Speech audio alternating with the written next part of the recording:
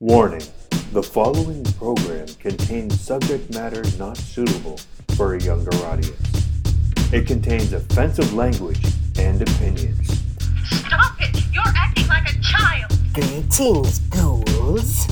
It's time to discuss, disgust, and dissect. Horror.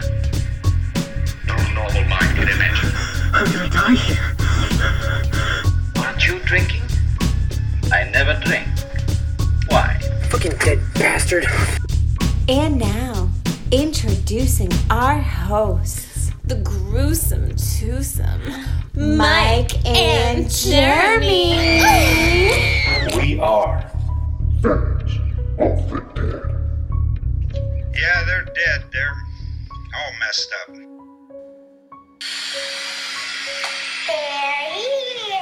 Welcome to Fans of the Dead. I'm Mike. I'm Jeremy. How you doing, bro? Doing good.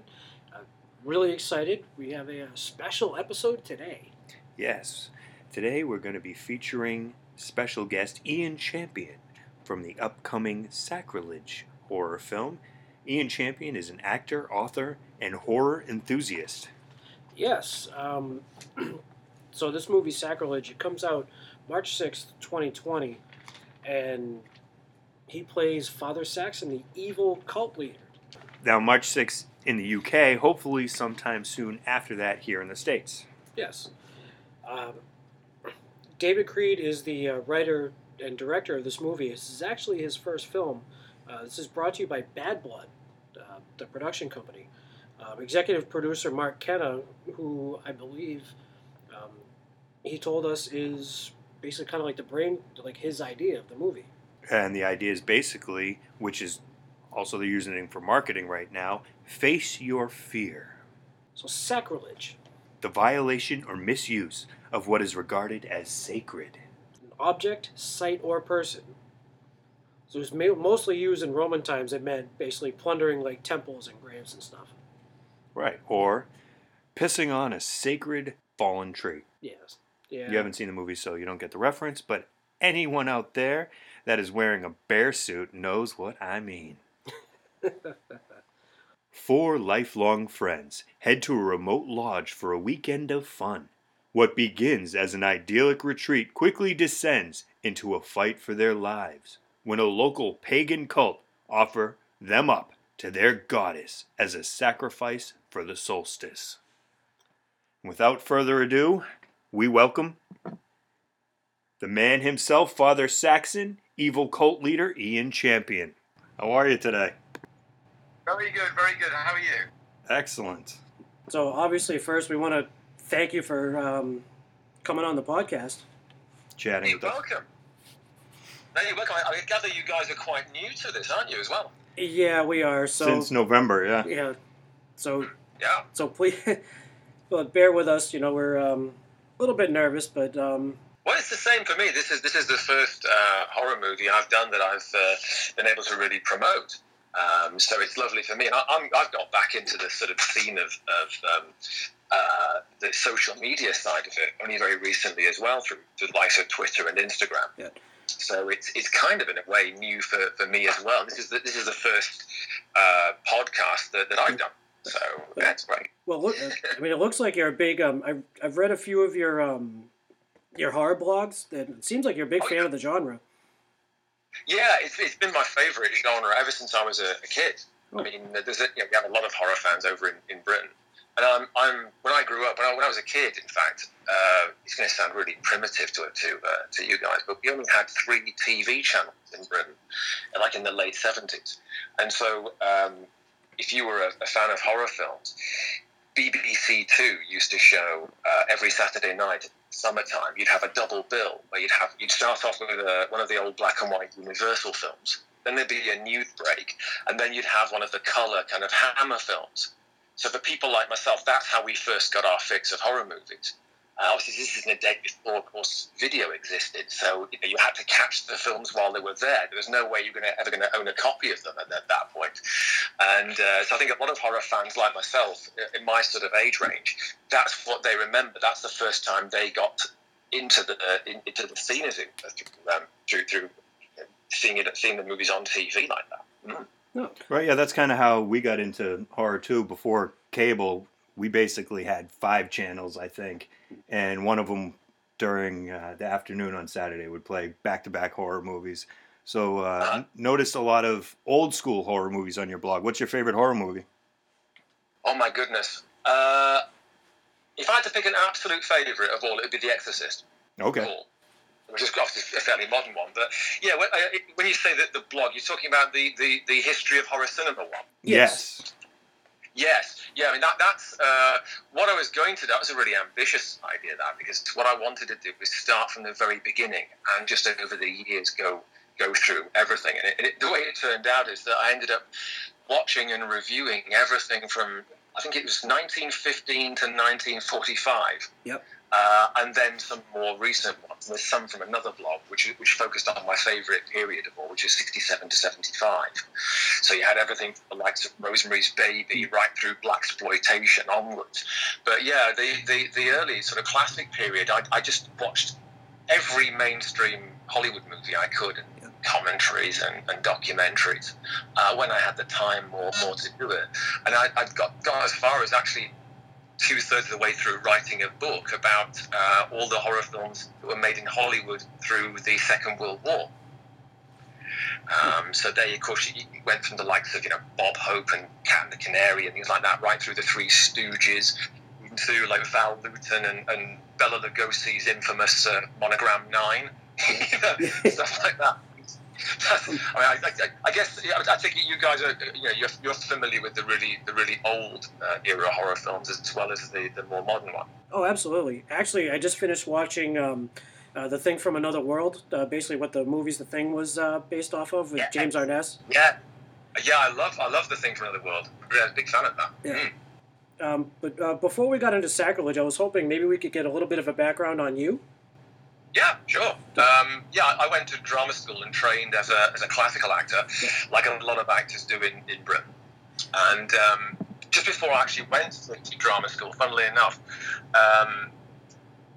whenever I watch a Friday the 13th film, it always sets off kind of nice memories for me. Because before I went to drama school, I was actually in America as a summer camp counselor.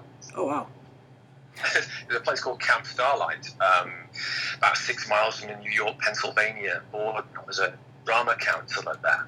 So those kind of films always set off happy memories, and that's my first association with America and American kids of my own sort of age, And then once I'd graduated, I did what a lot of actors do, which is that you start to sort of work your way through different kinds of work, commercial, TV, and all those kind of things, theatre, and then got forward to when I was about 40, about 10 years ago. I then started to branch out and doing a lot of voiceover work. Yeah, notice. No, sorry, go ahead, finish. No, it's for the last decade. That's principally been what I've been doing as a kind of day job, as it were, including things like video games as well as corporate, or I think you call them industrials, don't you? The sort of corporate films. Yeah, you have quite the resume of credits there. It's good. It's good fun, and it's and sometimes you even get to you show your love of various kind of influences, like horror. I mean, there's a series of games I did for the Xbox and the PS4 called How to Survive, which is their zombie survival horror games. I got to do the voice of the Russian owner of the island, who leads the game player through these various tasks, not revealing that he's more of an evil puppet master. Nice, I have to check that out. So yeah, that's good fun. So, what made you want to get into? Like, was it theater you were interested in? Were you interested in TV or movies? I think principally movies. That's what I grew up with. Yeah.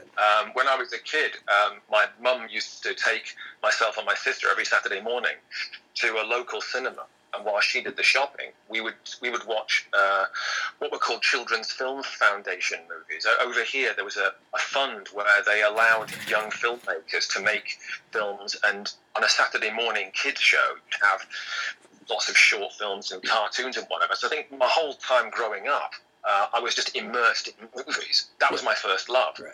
I trained in theatre, and still have a great love of it. But I think movies, first and foremost, have been my passion, and which is why where I am now with how things are developing is particularly exciting. Yeah, I noticed you toured a lot with children's theater, especially. What caught my eye was the Edinburgh Festival with Much Ado About Nothing. Yes, that was an interesting production because two of the actors who from the production with myself also they've made moves in the industry. I mean, for example, I don't know if you're familiar with a British actor called James Darcy. Yep. Yeah, well, James was in Much Ado About Nothing with me. Oh, right. He was under his original name of Simon Darcy back when he was a student at Lambda. He was in that, and Patrick Balladie, who went on to Ricky Gervais' second season of The Office. Oh, yeah. As Neil, David Brent's boss. Yeah. Yeah, it's that was my first time at the Edinburgh Festival. Doing Shakespeare, and that was lovely. Yeah. Nice. Yeah, I've been there. I've been to Edinburgh during the festival, and it is absolutely amazing. And I was curious, kind of like what that atmosphere was like. It's nuts. I mean, we got to see it very much like you did. I mean, it's 3 weeks of just intense promotion and going and seeing lots and lots of different shows. Were you there as a performer, or were you there? Just as a fan and tourist, seeing lots of shows yourself? So we went 2 years ago with my family. My wife and I had been about 7 or 8 years ago, but this time we actually stayed. We got a Airbnb right on the Royal Mile, right outside Edinburgh Castle. Oh yeah. So we got to hear all the concerts basically right outside our window, and just the atmosphere is amazing. Unfortunately, we weren't able to stay for the tattoo, which is a bucket list of mine. Right, yes. But no, it's my favorite city in the world. I was excited to hear what your experience was with that. Yeah, I mean, we were lucky in the sense that we got to do our show early in the day. I think ours was about maybe 10 o'clock in the morning, something like that, which of course is great because then you've got the rest of the day to go and see everything else. And I was going to see, sometimes must be like half a dozen shows a day. Yep. That was where I got to see, I think the year I was there, the world premiere of the first stereo print of Eraserhead. Oh wow. No way. That's the first time I'd even seen it, and that was a heck of an experience. I was reminded of it recently, actually, the other day. I went to see The Lighthouse. I don't know if you guys have seen The Lighthouse yet. Oh, yeah. Yeah, it reminded me of that, the monochrome photography and the intensity of it. This is, at times, it reminded me of that uncomfortability that Eraserhead had the first time I saw it. But the whole festival period, that the Fringe is a 3-week madness of everyone's got a show out there, everyone's wanting to promote it. You'll do anything you can to get your production done, because the year that we did Much Ado About Nothing, it was the same summer that Kenneth Branagh brought his film out of the same show, and there was 3 other productions of the play out there that year, so that makes it even more intense. I mean, it's one of these things where you'll manufacture quotes to put onto your posters. If you get a really bad review, you'll find a way of kind of extracting from it something that looks like a good review just by judiciously editing it. Yeah, out of context, yep. Yeah, whatever it takes to get your show seen, that was a great experience, and one of the few times I think in the years that I've really managed to have a really great experience intensely doing a theatre production like that. I'd love to go back one year, actually, just as a tourist, as a fan, to see other shows, much less as a performer. Oh, it's crazy. I mean, there was so many people from the last time we went. It was like right in the middle of the festival.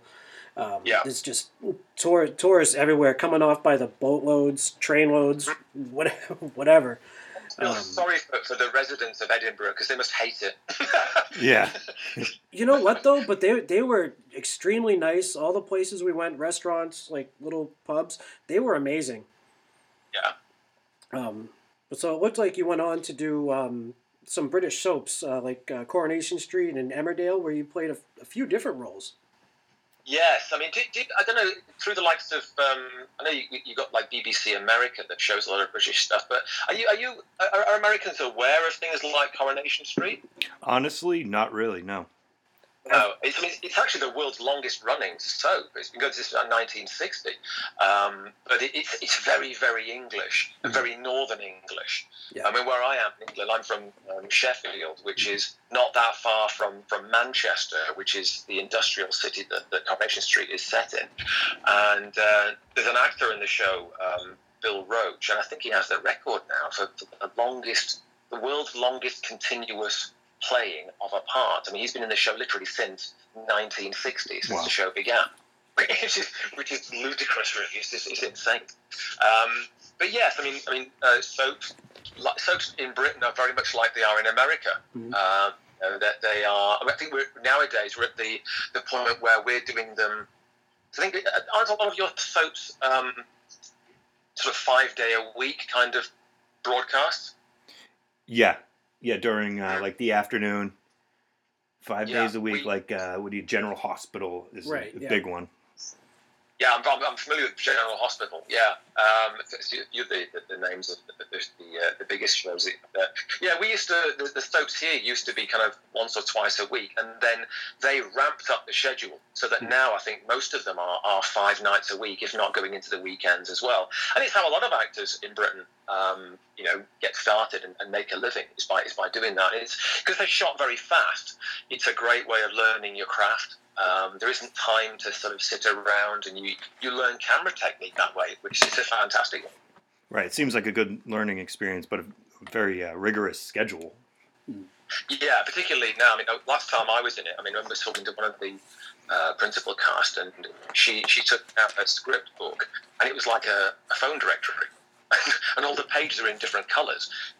You could find yourself colliding on the stairs with one crew shooting one scene, crossing over with another crew from another episode, and you might find you do one sequence from one scene one day, a different episode in the afternoon, and perhaps going back to it the following day. So it's very good for learning things like continuity. I found that's been a real benefit, being able to shoot a film completely out of its continuity sequence and then come back to it later. You get used to the sort of jigsaw puzzle of how these things are shot. So now we have a movie coming out. It's coming out March 6th. Sacrilege from Bad Blood, I believe, is the. Bad Blood is a brand new English studio, British studio, based in the southwest here, and it's the brainchild of the producer Mark Kenner and the writer-director David Creed, who wanted to create a studio that was one that they could have real control over and produce films in what they call a script-to-screen model, where they control it from the writing of the movie to all the stages into post-production to release, and have as much control over it as possible.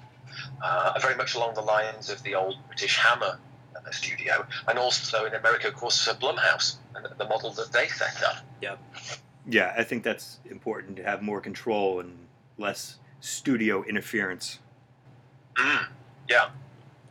So go ahead. No, I was going to say. So it was basically filmed. I read it was filmed in like West Yorkshire, like the Leeds area.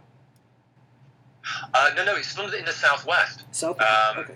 It's it's where Mark and David are really both from is the sort of the southwest of Wiltshire area, and the crew itself also came from the southwest. The actors are from different places, the idea behind it, I think, is to create a new model for the industry and really to showcase the talent that they have and that they can corral together and create almost like a rep company feel as well.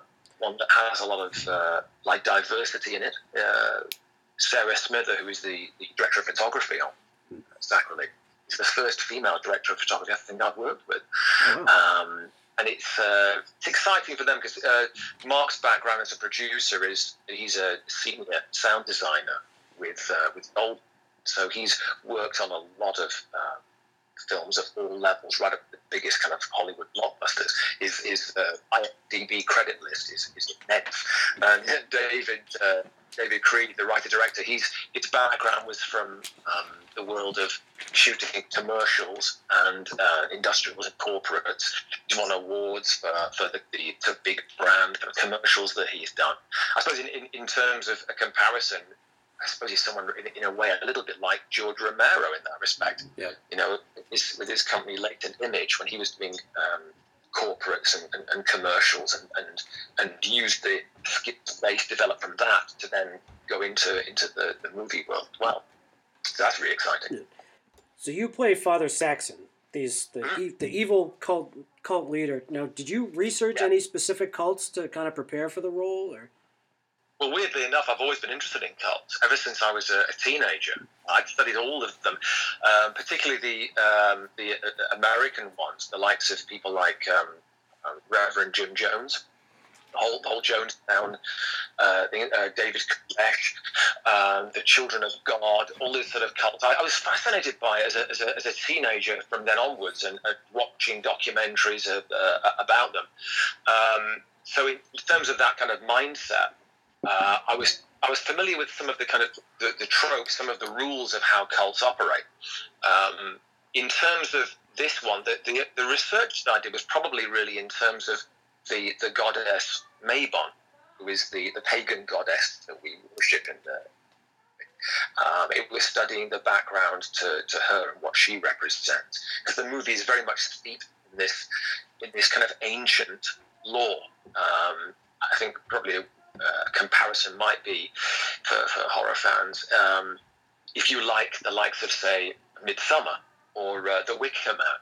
It's the really ancient evil. There's hints as to who we worship, and the young women who come into the community, they are very much modern day outsiders who come into our world, and they're embraced. They're, we want to be good hosts for them. But what they don't realise is that they're now on our territory, and their acceptance into the community, into this kind of poverty spirit, they soon learn that the intentions that we have are far darker than might be expected. And more than that, I really can't say. But it plays into fears. Everyone has those strange fears and phobias, and the movie plays within those deep, dark fears that everyone has. It burrows into the mind in that way, and in the course of the movie, we're able to tap into supernatural gateway to tapping into people's fear. What am I saying? Right, yeah, that was definitely one of the most interesting parts of the trailer, the whole face your fear thing. Yeah, it's part of the advertising campaign as well, actually, that was thought up. I mean, on the likes of Twitter and Instagram, there is the "What are you afraid of?" Every day, what the company, what Blood are doing is really allowing people to explore each day a particular fear, whether it be a fear of children or blood or anything that is a peculiar, sometimes quite common fear that people have, and we're inviting people to send in their feelings as to what their greatest fears are, and through them they can win tickets to the premiere that we're doing that's coming up on March the 5th here in London. Nice. As well. So it's capturing the imagination of engaging with fans in terms of what are you afraid of, and that's going to be exciting to see how that manifests itself as well. What are you afraid of? What am I afraid of? I think I'm probably afraid of death, as a lot of people are. It's quite tricky, really. How about you? What do you both find your fears are in life? Honestly, well, that it's not death so much. It's the fact that it can basically happen at any point. Yeah. But other than that, I have a horrible fear of drowning. Okay. It's a pretty bad way to go. Yeah, I would say heights. Heights, yeah. Or not necessarily heights, but falling from heights. Yeah, I'm the same. I think, if I'm at the top of a building and there's a thing of going close to the edge, or it was in Boston where they have that enormous tower where the Hancock Tower where you can stand. And you can. There's a level of it which is glass. Yep. So you can stand on this level and look down through the glass, and that's really unnerving because you think, well, literally, I can see below me how far I can fall. It's just a layer of glass that's separating me from instant death. That's a pretty bad one. Yeah, that's an intense feeling. It's a very beautiful view, but it definitely. I mean, oddly enough, we're in the Boston area, and that building has always been one of my favorite buildings since I was a little kid. But yeah, no, I know what you mean. It's weird because I have no problem looking down, but I can't look up. If I'm really high up, like say if I go to the theater and I'm in the balcony and I'm near the ceiling, I can look down all day. But the second I look up and see the ceiling, I have to grab something. It's weird. That is weird. So the Boston, that's fantastic. I spent a couple of days in Boston. I went to. Apart from going up that particular tower, I went to Harvard for the day. Yep. Because with me being from Britain, of course, and with Harvard being based on Oxford, I'd been to Oxford when I was a student, just looking around. So I was fascinated to go to Harvard and actually walk around the quads, and I thought, yeah, you can see the influence on Harvard of Oxford. Oh yeah, most definitely. I like as a town. Yeah, it's a beautiful, beautiful campus, and Harvard Square. I mean, it's definitely it's a place of its own, really. Yeah. So, what led you into setting up the podcast? Is it purely the love of film and wanting to talk about it and share that with your fellow fans? Yeah, it was definitely the love of horror because on my commute into work, I've been looking for a good podcast to listen to, and a lot of the horror podcasts I'd come across were basically people complaining about what they don't like about movies and trashing on movies. So I was like, well, why don't we do something where we talk about liking the movies that we're talking about? Yeah. I don't know about you. I mean, one of the things I love, even when a film is bad, and I'm complaining about it, there is still a pleasure in that. There's nothing I like more than to watch and think about. For example, Ed Wood's films. I absolutely adore Plan 9 from Outer Space. Yeah. And I love it because of its flaws. And it's nothing but flaws. But there's something I think genuinely weird and eccentric about that guy's work and his particular way of writing a script. Nobody ever wrote a script like Ed Wood. No one's dialogue ever sounded like his. Right. Or some of the really awful blaxploitation movies. But I think there's a pleasure to be had in dissecting those as much as just expressing the sheer love of it. I don't know if you guys agree with this, but I think horror's in a really interesting place at the moment in terms of where it's going with filmmakers. Oh, I agree 100%. It seems like it's starting to make a big comeback. Then it seemed to have a lull for a little while where they weren't really coming out with a whole lot of good horror movies. Well, I feel like studios are starting to realize that it's a lucrative genre, and they're taking it more serious. So that definitely helps. I think with filmmakers like Jordan Peele and Ari Aster, who I'm big fans of, I love the way that they're tapping into essentially modern fears. Mm-hmm. Using it, finding ways of slipping in modern concerns and fears, whether it be racial inequality or just the shift of things in society. I think it's a great way of dealing with modern fears and modern concerns. I think it's in a really interesting position these days. Yeah, no, I definitely think the future for horror is looking really good. Yeah, especially when you look back at. I think in some ways my least favourite period, probably for the genre, is probably the 80s in some ways. I know there's some great, wonderful individual movies, like American Werewolf in London and The Howling and things like that. But often when I think of the 80s, I always end up thinking of the sheer wealth of sequels that came out. I was watching recently over December and January the whole of the Friday the 13th and the Nightmare on Elm Street franchises, even up to the recent sort of remakes. And it's good that there seems to be a little less focus on that, more of a search now for new interesting ideas as well to explore. So very individualistic takes on the world. Right. Well, that was the problem with the 80s. Video cassette and home studios became a big thing, so all these horror studios were just churning out movies. It was more about volume than quality. Yeah. I think you put a posting up recently asking me what fans thought of the remake of Nightmare on Elm Street. Yeah, that was me. It was so a couple of my buddies actually asked, like, you know what, you should try and watch it again objectively. You know, just try to think as if the previous films didn't exist. So that's what I tried to do, and it definitely wasn't as bad this time around. It wasn't a terrible movie, but I was just curious, like what other people thought about it, how the difference in how Jackie Earle Haley played Freddy Krueger as opposed to Robert Englund.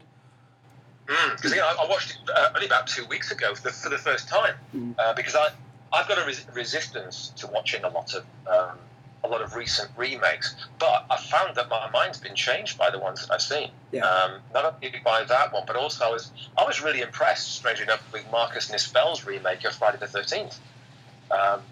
The quality of actors they had, the quality of production, the cinematography is in some ways surpasses the original. And like you said, I was thinking to myself when I watched the remake of Nightmare on Elm Street, I wonder what I'd think if I'd never seen the previous franchise, and this is the first experience I'd had of it. Right. One of the things I liked about it was I really liked how they suggested the idea that Freddy was potentially innocent. Yeah, no, that threw me off because I hadn't seen it since actually the DVD had come out. So it's been 10 years since I've seen it, and then so it was that scene where I think his name was Quentin, I think was the main male character, and he's talking to one of the parents, and he said, you know, you guys burned alive an innocent person. I mean, obviously they found out later on, you know, they found his little hidey hole, but I was like, you know what? I'm like, wow, that's a different take. And they didn't fully commit to that, because I was when they suggested that, I thought, no, that's an interesting idea. What if you take a guy who is hounded by vigilantes, who of course have got every opportunity to be as wrong as they are right? Yeah. What if they hound an innocent man to death, and somehow supernaturally he comes back, and his is the vengeance of an innocent man wrongly accused? I thought that would be a really interesting angle. Mm-hmm. I mean, I had disagreement with David Reed about it, because he felt that he loves the idea that Freddy is the personification of clear evil. Right. I thought it would have been interesting if, like I said, if he's an innocent man, and it to me would give it a really unusual edge if they'd committed to the idea that he was innocent. But other than that, and I think it was interesting. The way he played Freddy, I thought was interesting. It made it his own. Am I right in thinking that Robert Englund is coming back to do another a reboot? I think, isn't it, of the series? Well, he just recently said that he's a little too old to play the character, but I know that he like if they were to do another movie, he definitely wants to be involved, like whether it's, you know, a cameo here or there, you know, to give the fans something, which I think would be great. And I know he'll come up with something that's, you know, definitely worth it. Yeah, it was. I read his autobiography recently, which was a really nice piece of work. You know, he's humble, but he loves, I think, the convention side of it, and one of the things that I was reflecting on, I was thinking about playing Father Saxon in Sacrilege, who is actually a character you see little of. And I remember that in his book, Englund pointed out that Freddy Krueger is only actually in the first Nightmare on Elm Street for 9 minutes, which, you know, it's you know, at the time, that's incredible that a character has so much of an effect in a film by hardly being there. It's a presence that haunts the film, but doesn't need to be overused. Right. They can have influence without that. Yeah, the first one of that series is definitely probably one of the scariest movies I've ever seen. And then they kind of turned it into more comedic as the series went on. Yeah. But that Yeah. original was definitely, and still is, one of the freakiest movies I've ever seen. It's funny, isn't it, as well, how sometimes what looks like mistakes or I don't know, imperfections in some way or inadequacies can really make it work. I remember within the what's it called, Never Sleep Again, the big documentary they did about it, and the effects guys were saying how they could kick themselves because they really hated the sequence where you see his shadow down the alleyway and his arms elongate to scratch the walls, and they said, we really hated that, we wish you could have redone that. I think that's one of the most amazing moments in it, because it's a real, somehow I think your brain is seeing it as a real effect rather than VFX. And there's something, I think, really creepy about the real effect of that, the nightmarish quality of these elongated arms suddenly appearing. I think it's fantastic. Well, yeah, that's probably one of the benefits of working in a movie about dreams, the way your mind plays tricks on you and intensifies those fears in moments. Yeah, it's a funny thing, isn't it, that when Wes Craven wrote it, that it's probably the first time that anyone's ever really addressed the idea of what is a means of attacking you at your most vulnerable through sleep. I don't think anyone had ever really dealt with that before, had they? As a means of a villain actually attacking his victims, taking them at the time when they are at their most vulnerable. Who's more vulnerable than when they're sleeping? It's fabulous. No, it was, and I remember my daughter had a hard time sleeping. She would wake up with bad dreams, but she was interested in the horror genre because she'd see I'd watch Friday the 13th movies, and then she's like, I'm kind of interested in this Nightmare on Elm Street, this Freddy character. I'm like, you cannot watch that. You have nightmares on your own, But isn't it funny though that as we're led to believe it, that particularly in America, I think to some extent over here, there were the toy companies were marketing things like Freddy gloves and things to what must have been child audiences. Oh, I had a pair. Yeah, I mean, it's especially around Halloween. Yeah, the horror genre definitely markets children for Halloween costumes. I mean, I'm pretty sure I was 10 years old walking around, the streets of my town with my Freddy hat and gloves and sweater, and never thought anything about it. Yeah, that's fantastic. We're going back to the thing about the idea of tapping into where people are most vulnerable. I think one of the things that I loved about The Exorcist, I think it still resonates for me today, is that it's in the same way that Rosemary's Baby does as well. It's the idea that you can take horror out of the idea of it being something where you've got traditional tropes like there's a haunted house and everything takes place at night, and it only happens in the most unsavory places like a haunted house or a graveyard. Suddenly you're seeing horror taking you into territories or affecting you in territories that it's not supposed to, like the idea of, in The Exorcist, that it comes into a family home. The devil appears in a family home and it possesses a young, innocent girl. And nobody's more vulnerable than in their own home. And suddenly the ancient devil is attacking people in the most sacred, vulnerable place, the family home. It's an awful... That's one of the reasons why that film particularly resonates. Right. Yeah. Originally, when I saw that movie, I definitely connected to that. But now, rewatching that movie, it's kind of gives me the fear of, oh my God, maybe my children are possessed by the devil, and that's a scary thought. Right. Yeah. With me not having children, that's I suppose a fear I've never had to kind of tap into. But yeah, it must be the case that for parents, you must see that from that personal perspective as well. Oh yeah. And there was also that myth where children and animals, I think it was, could see things. I don't know if that's something you've ever heard, but I remember when my daughter was an infant, she'd just be kind of staring past me, and it always made me wonder. It's like, what's there? What's possibly coming? Yeah, they do say that children and animals are open. They're more open than the more cynical adult side of ourselves, and yeah, that's fascinating. It's only a few years ago actually that I got to see the famous spider walk sequence, where she comes down the stairs in sort of the inverted crab formation. Oh, yeah. Down the stairs. That was amazing, having seen the film so many times when I was younger. In Britain, you see, one of the things that's kind of odd, and Americans, I suppose, don't really get this. You weren't sort of limited by this, but we had a period in Britain, what we call the video nasty era, where a lot of films were banned. When home video first came out, there was a big list of movies, like 40 and 70 of them maybe, that were outright banned. And so kids and teenagers never got to see these films for years, and The Exorcist was one of them. In Britain, we had a period that was called the video nasty era. This was an era that will be unfamiliar, I think, to most American horror fans. It's a period when, after Britain first had the home video revolution, it turned out that all the videotapes that came into video shops in Britain were completely unregulated. Unlike the cinema, where you have the rating system, anyone could watch a home video of any age. So initially, for the first few years, it meant that teenagers like myself, young teenagers, were getting access to all the most extreme zombie movies and anything like that we wanted to, providing the video owner let us rent them.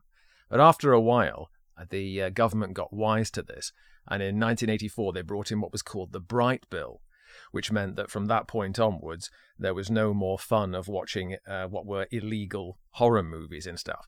So what happened is that, in the end, every home videotape that came into a video shop had to be regulated by the BBFC, the British Board of Film Classification. So it wasn't quite as much fun after that. What happened is that there was a list of about 70 to 80 horror movies in particular that were banned and that were seized by the police. And if your video shop as a video owner was displaying any of these titles, it could mean virtually an immediate jail sentence. Specifically, it was things like any kind of film that involved cannibals. So that was Cannibal Holocaust, Cannibal Ferox, Cannibal Apocalypse. Any movie that featured zombies. So initially there were problems with things like The Evil Dead, Zombie Creeping Flesh, and Lucio Fulci's Zombie Due, Zombie 2, which we know over here as Zombie Flesh Eaters. Yeah, and so for quite a while we had this great period when teenagers like myself could hire all kinds of horror movies. And it still took many years for certain classic horror movies to actually be released officially. Things like The Exorcist, Texas Chainsaw Massacre. And these days I think the ratings board is a lot more progressive. A lot more films are being passed without any cuts. One issue, though, that I still think the BBFC are a little nervous about is the combination of sex with violence. So if, for example, you have a character who gets sexual gratification from committing acts of violence, whether it be torture or rape, that's something that can still institute cuts. One example, fairly recently, I watched Takashi Miike's Ichi the Killer, and in the BBFC-approved version, they cut some of the misogynistic violence, just little trims here and there that they cut out. But other than that, as I say, it's a much more progressive period that we're in nowadays. Now, have they kind of laid back on that? Are there any movies that are currently banned there now? I think the censorship over here has changed quite a lot. I think in terms of censorship, I think we're a lot more relaxed than we used to be. I said there was a time when home video first came out in Britain, that there was a concern that initially nothing was rated, so potentially any family could hire any movie and show it to their kids potentially.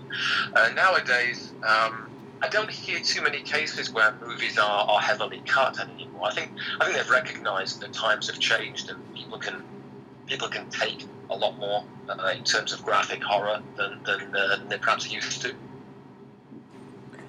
So, I guess, so where can people mostly find you on your social media? Me personally, there's on Twitter I'm the Ian Champ, and on Instagram it's Ian Champion Actor.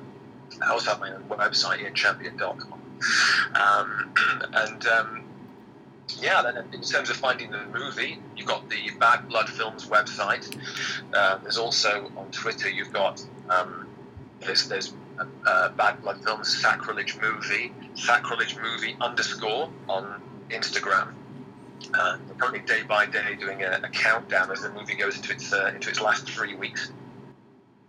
Any word on an American release? Well, they're certainly talking to exhibitors about it.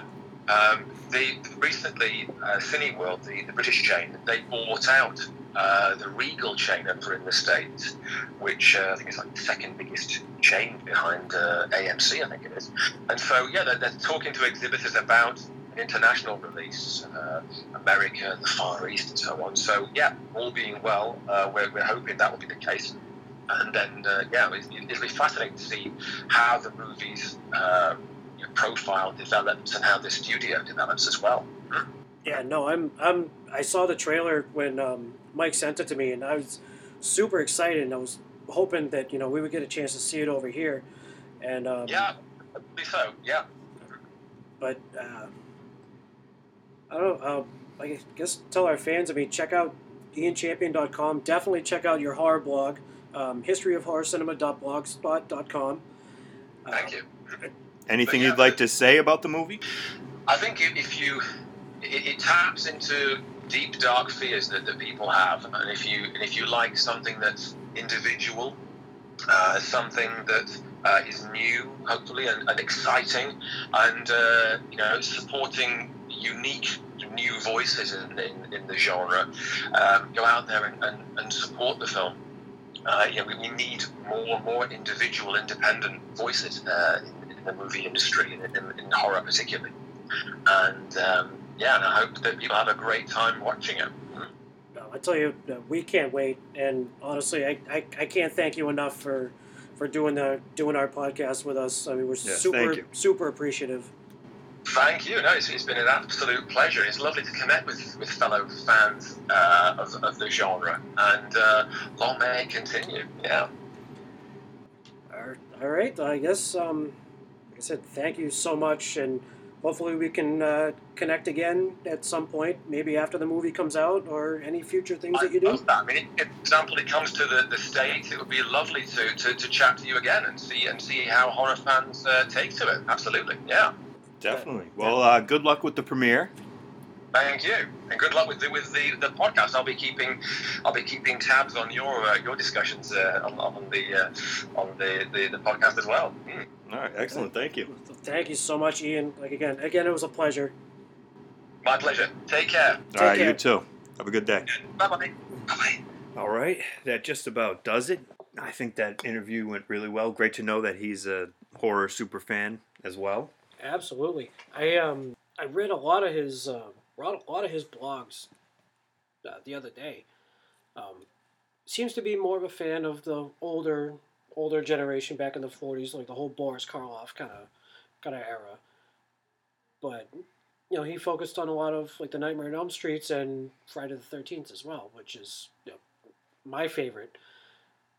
Although it was kind of surprised he's not a fan of 80s slashers, really.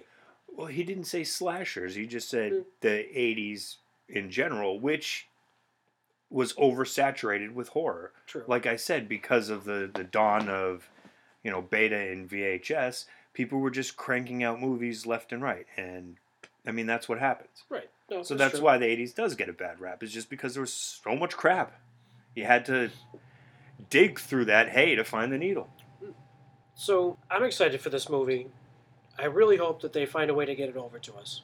Yeah, I mean, even if it's like video on demand, like with the VFW movie, I mean, it's getting a small release, but I mean, we have to drive 40 minutes to go see it. Right. It's kind of a bummer. But either way, we will be seeing this movie, and we're going to be talking about it in the future. And it was great talking with you, Mr. Champion. A lot of fun. Yeah, we are more than appreciative of giving us the time, and obviously, and as he said, this was his first podcast and our first interview. So check him out, IanChampion.com. He also writes on historyofhorrorcinema.blogspot.com. As always, you can follow us on Twitter, Fans of the Dead 1. That's number 1. We are also on Facebook at Fans of the Dead. Reach out to us, give us some feedback, fansofthedeadpodcast@gmail.com. Follow us on iTunes. We are on Spotify Podomatic. Hit the like, subscribe. Send us some comments, please, feedback. As always, have fun, be safe. Peace.